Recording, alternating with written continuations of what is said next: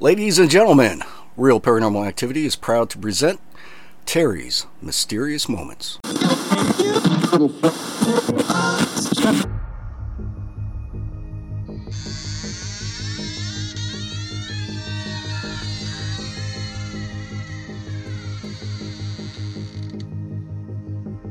Good evening, and welcome to Terry's Mysterious Moments. I want to take this opportunity to thank you for listening to the program. Now, on with tonight's show. Hey, good evening, everybody. This is Terry from Texas. Welcome to another episode, number 32 of Terry's Mysterious Moments. I haven't done that opening in a while and thought I'd do it tonight. I hope everybody's doing fine, because down here in Texas the temperatures are starting to go down, not being so warm for so long all day. I posted on the Terry's Mysterious Moments Facebook page a question. Does anybody have any ideas for shows, for possibilities of shows? And I had some really good responses.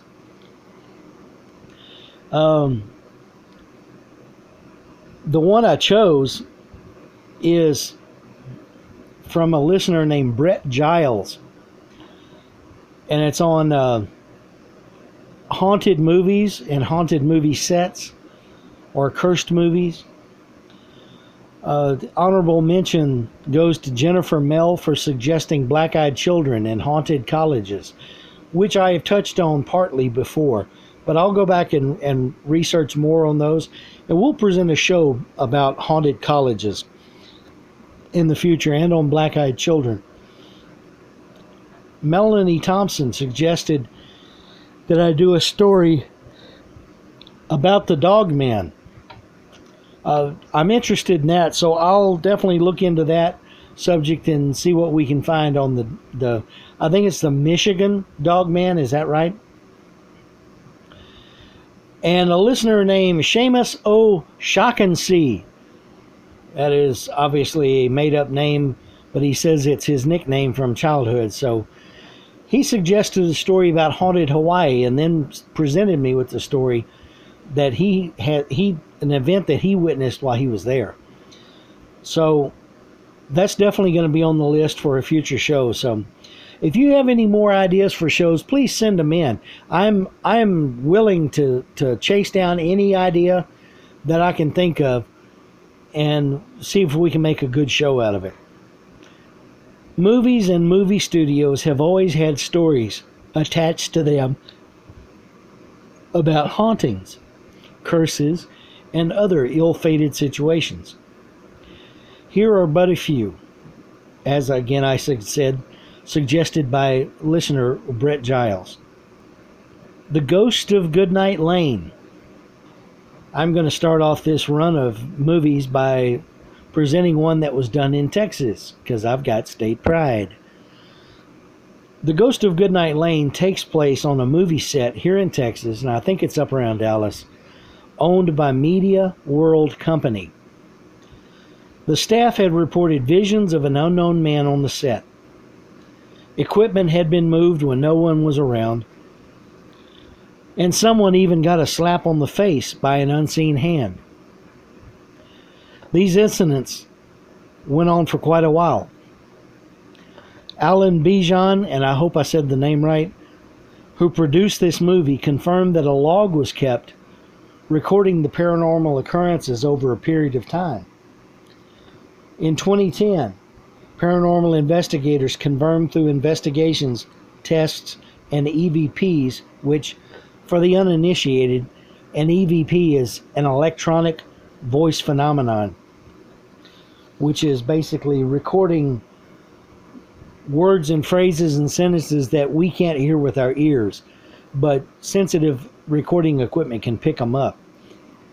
All of these things lent credence to the idea that the set in use was haunted. The producer thought all of this would make a good film, and a movie about a movie being filmed on a truly haunted film set, and then he began working on a script for The Ghost of Goodnight Lane. He used the actual, allegedly haunted set to film the movie on. The cast and crew reported that lights flickered on set and fixtures fell from the ceiling without warning. Creepier still, many of the crew reported that they had heard their names being called by disembodied voices. The film was made and was released on June 10th, 2014, and starred Billy Zane, Lacey Chabert, Matt Dallas, and Danielle Harris, among others. The running time was 1 hour 36 minutes. There was no rating, and it was listed as a comedy horror. Our next film is The Dark Knight Rises. Actually, it's the Dark Knight series of films. This movie, which includes the series, which includes The Dark Knight and The Dark Knight Rises, has what is commonly called the Batman curse. One of the first things to happen was the Colorado Theater shooting, where a gunman opened fire during a showing of The Dark Knight Rises and killed 12 people. 4 years prior to this, in 2008, after The Dark Knight came out, the sudden death of Heath Ledger occurred. Ledger played the Joker in The Dark Knight. None other than Jack Nicholson himself, who played the Joker in an earlier Batman film with Michael Keaton, had warned Ledger not to play the part. Ledger reportedly suffered from severe depression during the filming and kept a log. On the last page of this log, Ledger had a photo of himself as the Joker, along with the words, "Bye-bye." On set, a technician was killed during a stunt, and another stunt double was slightly injured when she went off balance and crashed into some filming equipment. In 2008, Morgan Freeman was in a serious car accident. Then he and his wife separated and later filed for divorce. The Conjuring. The Conjuring is a horror movie about paranormal activity in a family's Rhode Island home in the 1970s. The family in question actually visited the filming set a few times. All of them except the mother. She wouldn't even get near it. She stayed home. During one on-set visit, a high wind kicked up and swirled around the family. The crew noticed that a stand of trees nearby were not reacting to the wind at all. Reportedly, at the same time, the mother, who was at home in Atlanta, Georgia, said she experienced the feeling of an evil presence in her home, and then she fell and had to be taken to the hospital. The hotel where the cast and crew were staying caught fire and everybody had to be evacuated. James Wan, who was the director, was working late in his office when his dog alerted to something and began growling. Wan couldn't find anyone or anything that would bother the dog, but the dog kept growling at something unseen.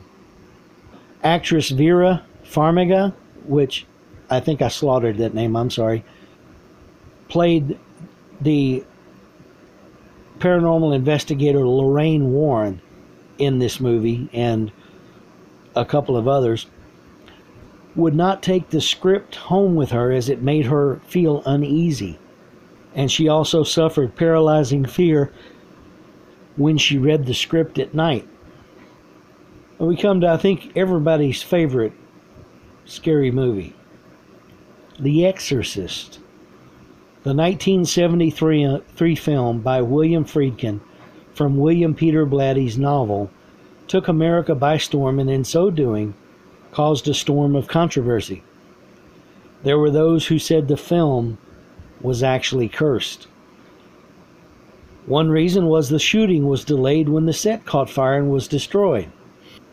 All but the room that would have been Reagan's room, Reagan being the demonically possessed subject of the film. Friedkin blamed the fire on a winged creature with talons. A pigeon found its way into one of the circuit boxes and boom, crispy fried to a crackly crunch. Ellen Burstyn, who played the victim's mother, was injured when she was thrown to the floor. The scene was actually used in the film, and the scream she lets out was the real thing. She suffers from that into the present time. Actors Jack McGowran, who played a movie director in the film, a character, and he played alongside the ill-fated Sharon Tate in The Fearless Vampire Killers, and actress Vasiliki Maliaros, who played Father Karras' mother in The Exorcist, both died during post-production. Other deaths connected to the movie are Linda Blair's grandfather, the man who played Father Merrin, the older priest, Max von Sydow, his brother, passed away, and the son of Jason Miller, who played Father Karras, was nearly killed when a motorcycle hit him. Linda Blair herself was injured by a defective rigging when it broke. Also, she received so many death threats after the film was released, the studio had to hire bodyguards for her for the next 6 months. Actress Mercedes McCambridge voiced the demon Pazuzu in the film. She suffered tragedy sometime after the film when her son killed his children, his wife, and himself. Evangelist Billy Graham once stated, quote, "There is a power of evil in the film, in the fabric of the film itself," unquote. When it was first released, the film was banned in every Middle Eastern country but Lebanon. However, the re-release was banned in Lebanon. During the premiere in Rome, audiences had to fight their way through a torrential downpour accompanied by thunder and lightning. Many in the theater claimed to hear a horrific, almost demonic cry coming from outside the theater once the film started.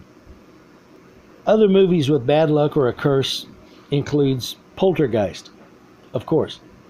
And I would say the whole Poltergeist series had things go wrong. Heather O'Rourke, who played the beautiful little Carol Ann, the victim of the Poltergeist activity, in all 3 films, died just before the 3rd film was released. Julian Beck, who played the demonic preacher in the 2nd film, died from stomach cancer. Will Sampson, the Native American actor who played in the 2nd film, died after heart-lung surgery from post-operative kidney failure. Dominique Dunn, who played the older sister, died after being strangled by her boyfriend. Now we come to a very odd film that was never a film. It was just a script. The script was written and called Atuk, A-T-U-K. It was the most cursed film script ever. This film was never made and hopefully never will be. We're running out of comedians to star in it. This was to be a comedy about an Eskimo who visits New York. John Belushi was very interested. He died. Screaming Sam Kinison was very interested. He died. John Candy became interested in Atuk. He died. One would think this would end it. Chris Farley expressed an interest, and guess what? He died. Finally, interest in the movie died, and we hope it's permanent. Films have also erroneously been labeled as cursed. The well-known scene in The Wizard of Oz where there's supposedly a munchkin hanging from one of the trees on set, as in dead. Turns out it was a big bird walking around in the background. Three Men and a Baby supposedly had a ghost in it. The rumor was that the ghost was the young boy who died in the apartment that they were using to film in. Truth of the matter is not that grisly. In the scene where Ted Danson is conversing with Celeste Holm, who plays his mother, about the care of the baby Mary left in their care, you can see in the background in a window what looks to be about a 12-year-old boy standing looking through the curtains on the window, the sheer curtains on the window.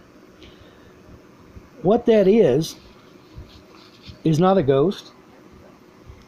It's a cardboard cutout called a standee of Ted Danson himself as a young boy.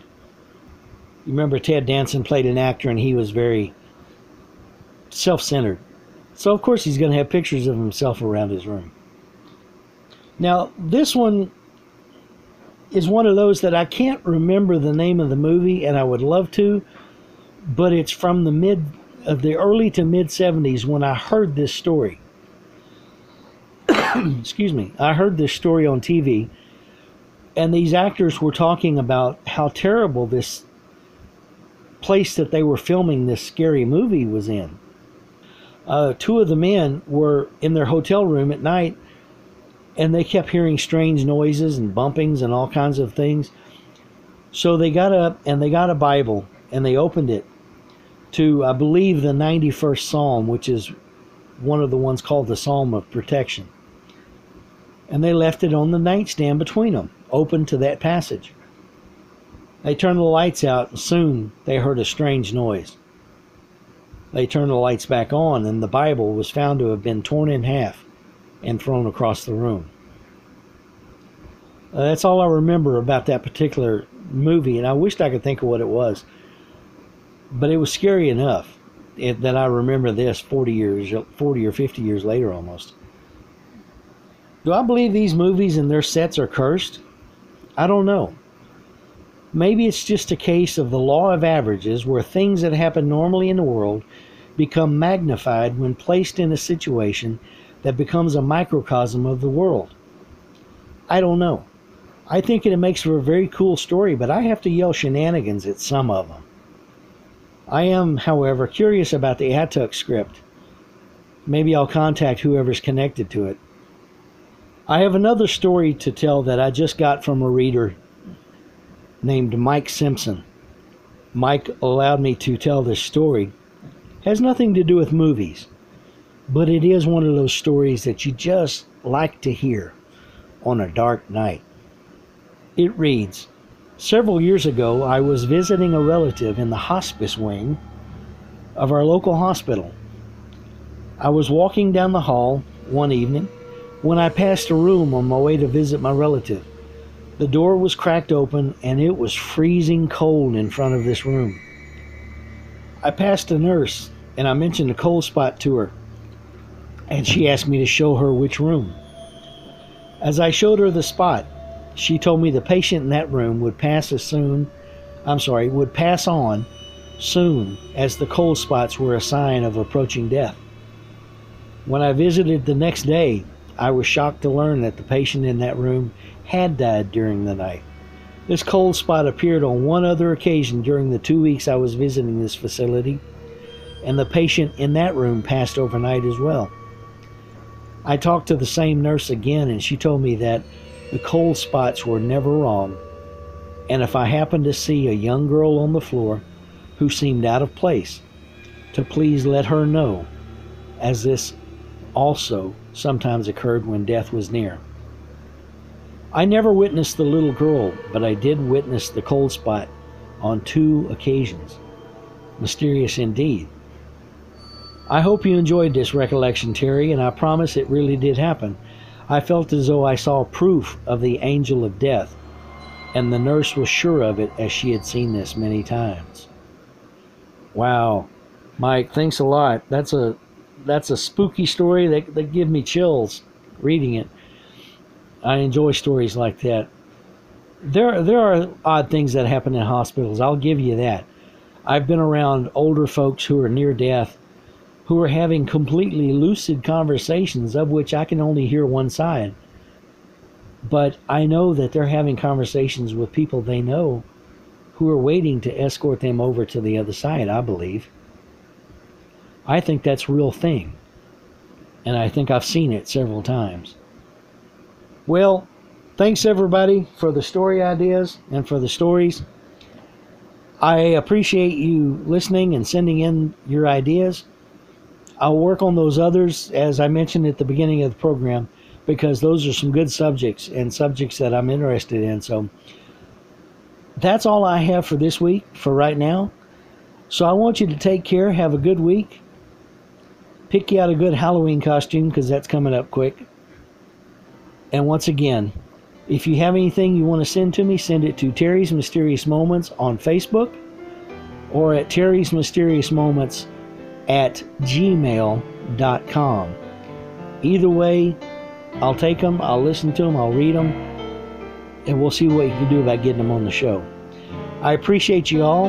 I appreciate Aaron and Britt for doing their work on the show for me. And y'all have a good week. Bye-bye.